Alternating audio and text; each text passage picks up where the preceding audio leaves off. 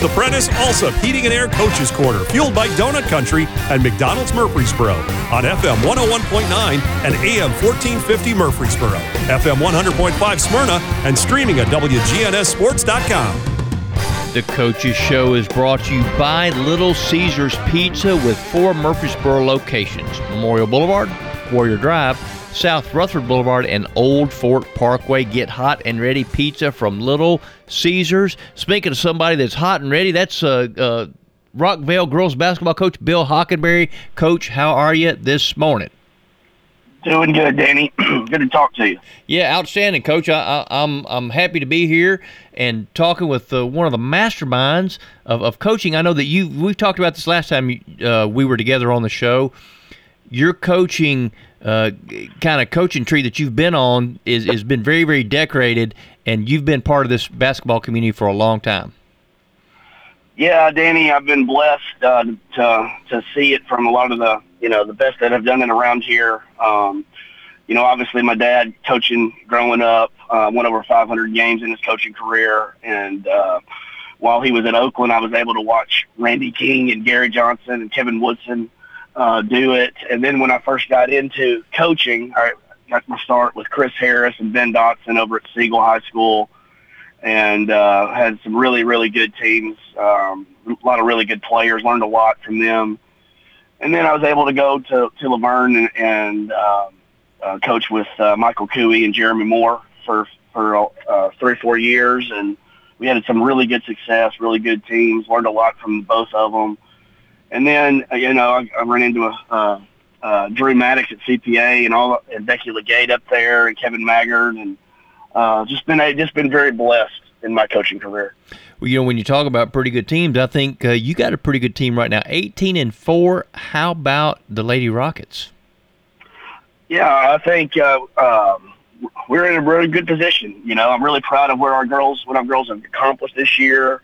And the position we're in. I feel like this is the last week of the regular season, and we need to start building some momentum as we head to that postseason play. And I really think we're in a good spot going forward. Talk about bringing this team along from day one to right now. Like you said, 1 week left in the regular season.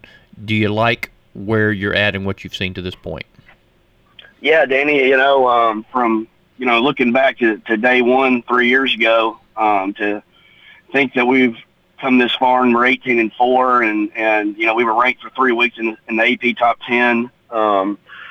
It's been a really good, really long, really exciting process. With where our group is right now, I feel like we are going to be peaking at the best time. I think our best basketball has not been played yet. I feel like we have some big things in store coming in the next coming weeks. Getting better every week, that's every coach's goal. Let's talk about a kid who's been pretty good, I think, maybe from day one, Tony Davis. How about that girl? Yeah, Tony Davis has been outstanding for us. Was an all-district player last year. Obviously, our two sisters played, Division I basketball. Brene right now is at Maryland, was at Vanderbilt the last 4 years. And then Brienne played at Austin Peay for 4 years. Tony's been a really good force for us this year, has really scored the ball at a high pace. And she's actually, Danny, she's 65 points away from 1,000 in her career. Well, you got a couple of games this week. She might can get there. You think so, Coach? Well, that would be great if she got it this week. If not, then in postseason play, that would be our first 1,000-point score since we reopened the school. She was also selected a couple weeks ago to the BCAT All-Star game, which is our first one that we've had selected to the BCAT All-Star game. So we got, like I said, Tony's had a really good year, has a lot of exciting things coming. We're starting to get a little bit healthy, getting some kids back that we've been playing without for the last couple of weeks. And, this little stretch run for the Lady Rockets is going to be exciting. This is how old I am, how far I go back. I remember her mama playing, and her mama was a pretty doggone good player too. She was a really good player, and me and Cecil Joyce were talking the other day about Tony and Brene and Brienne get it from her mom. Her mom was a really good player.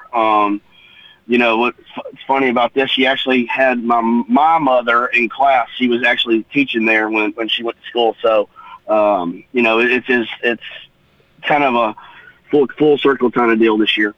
Absolutely. So let's talk a little bit about the team concept. I know you've got her, and she's a really good player, but what about the team concept that you've been able to develop this year? Absolutely. Danny, that's kind of been our success that we've had the last 3 years is we're team-oriented. And, Tony gets a lot of the points. Kamaria Murray scores a lot of points, but we're also well-balanced. On a given night, we can have, 4, 5, 6 girls scoring double figures. We've had Annabelle Marlin step up in recent games and scoring double figures for us. We've had Kamariana Tavares scoring double figures for us. Aiden Wilkerson has been a real steady player for us this year. We know Grace Ushery is capable of doing that. And we've got some other kids coming back that we expect that are going to be capable of doing that as well. I just really think the stretch run for us is going to be exciting. The diversity on offense, has that been something that because obviously we know every player can have great games, they can have bad games too. So diversity on offense, has that been something that you've kind of tried to focus on a little bit? Absolutely. And I learned that, from some of the people like you were talking about earlier that I worked under. If you just are having 1 or 2 players that score most of the time, it's going to be hard for you. I mean, over the year, it's going to be hard. You're going to have to come up with different things. And I think for us, we don't try to force feed 1 or 2 players. We try to go through all 5 of them, get them all 5 doing what they're good at doing. And for us, we have 7, 8, 9, 10 that we play. All of them do different things. And so we come into a game with a lot of different concepts that we can go into and attack you from. And if one thing isn't working, we can always go to something else. And, I think those are the hardest teams to play against, when in my experience, the teams that have 2 kids that score 20 points a game are a little bit easier to guard than teams that have 5 kids averaging about double figures. When we talk about playing lots of kids, I know they can help you offensively, but does that also really provide a large benefit defensively? Absolutely, and I think that's been some of our keys to success is playing, a lot of these kids so that you're not as tired in the later stages of the game. I do think, we're going to need to do that more as we go on, and even giving some of our key, our players that play the more minutes, a little bit more rest as we go on, just so they can be fresh late in the fourth quarter, and especially with this long 4-month season. So I think playing 10, 11 kids has really been a key for us. We've also, one of the good things about our schedule this year is we've had some break periods where in the past you never had more than 2 or 3 days off in a row. We've had a couple of breaks of 5, 6 days, and I think that's going to help us for postseason play as well. When you talk about the season, it's been really, really good to this point, but you got a huge week this week, 2 district games, Oakland and Siegel. Talk a little bit about that. Absolutely. Oakland and Siegel both on the road this week. We understand what position we're in. We understand that we've still got to win another game to make sure that we're guaranteed a spot in the region.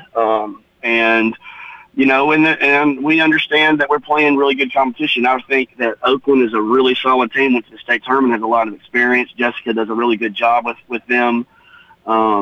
They have a lot of ingredients that that give you a hard time. And I feel like we're going to be ready for the challenge Tuesday. And then I know on Friday we're going over to Siegel. And Shane Young I've known him for a long time. He also helped a little bit with Drew Maddox. So that's kind of how me and Shane know each other. I know what they're about. I know what he's building over there. And I know how tough the Siegel team will be Friday night. And we understand that.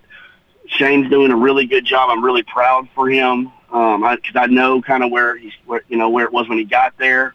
I think it's the first time in 6, 7 years that they've won double-digit games. They got a real good chance possibly of getting to the region. So I completely understand where Siegel is. We understand they're going to be a tough team. I was watching the game last night against Blackman that they played, and it was a really competitive game the first half. They were right there. Blackman put a little spurt on them in the third quarter. But we understand that we're going to have 2 challenges on the road this week, and we're excited to go after them.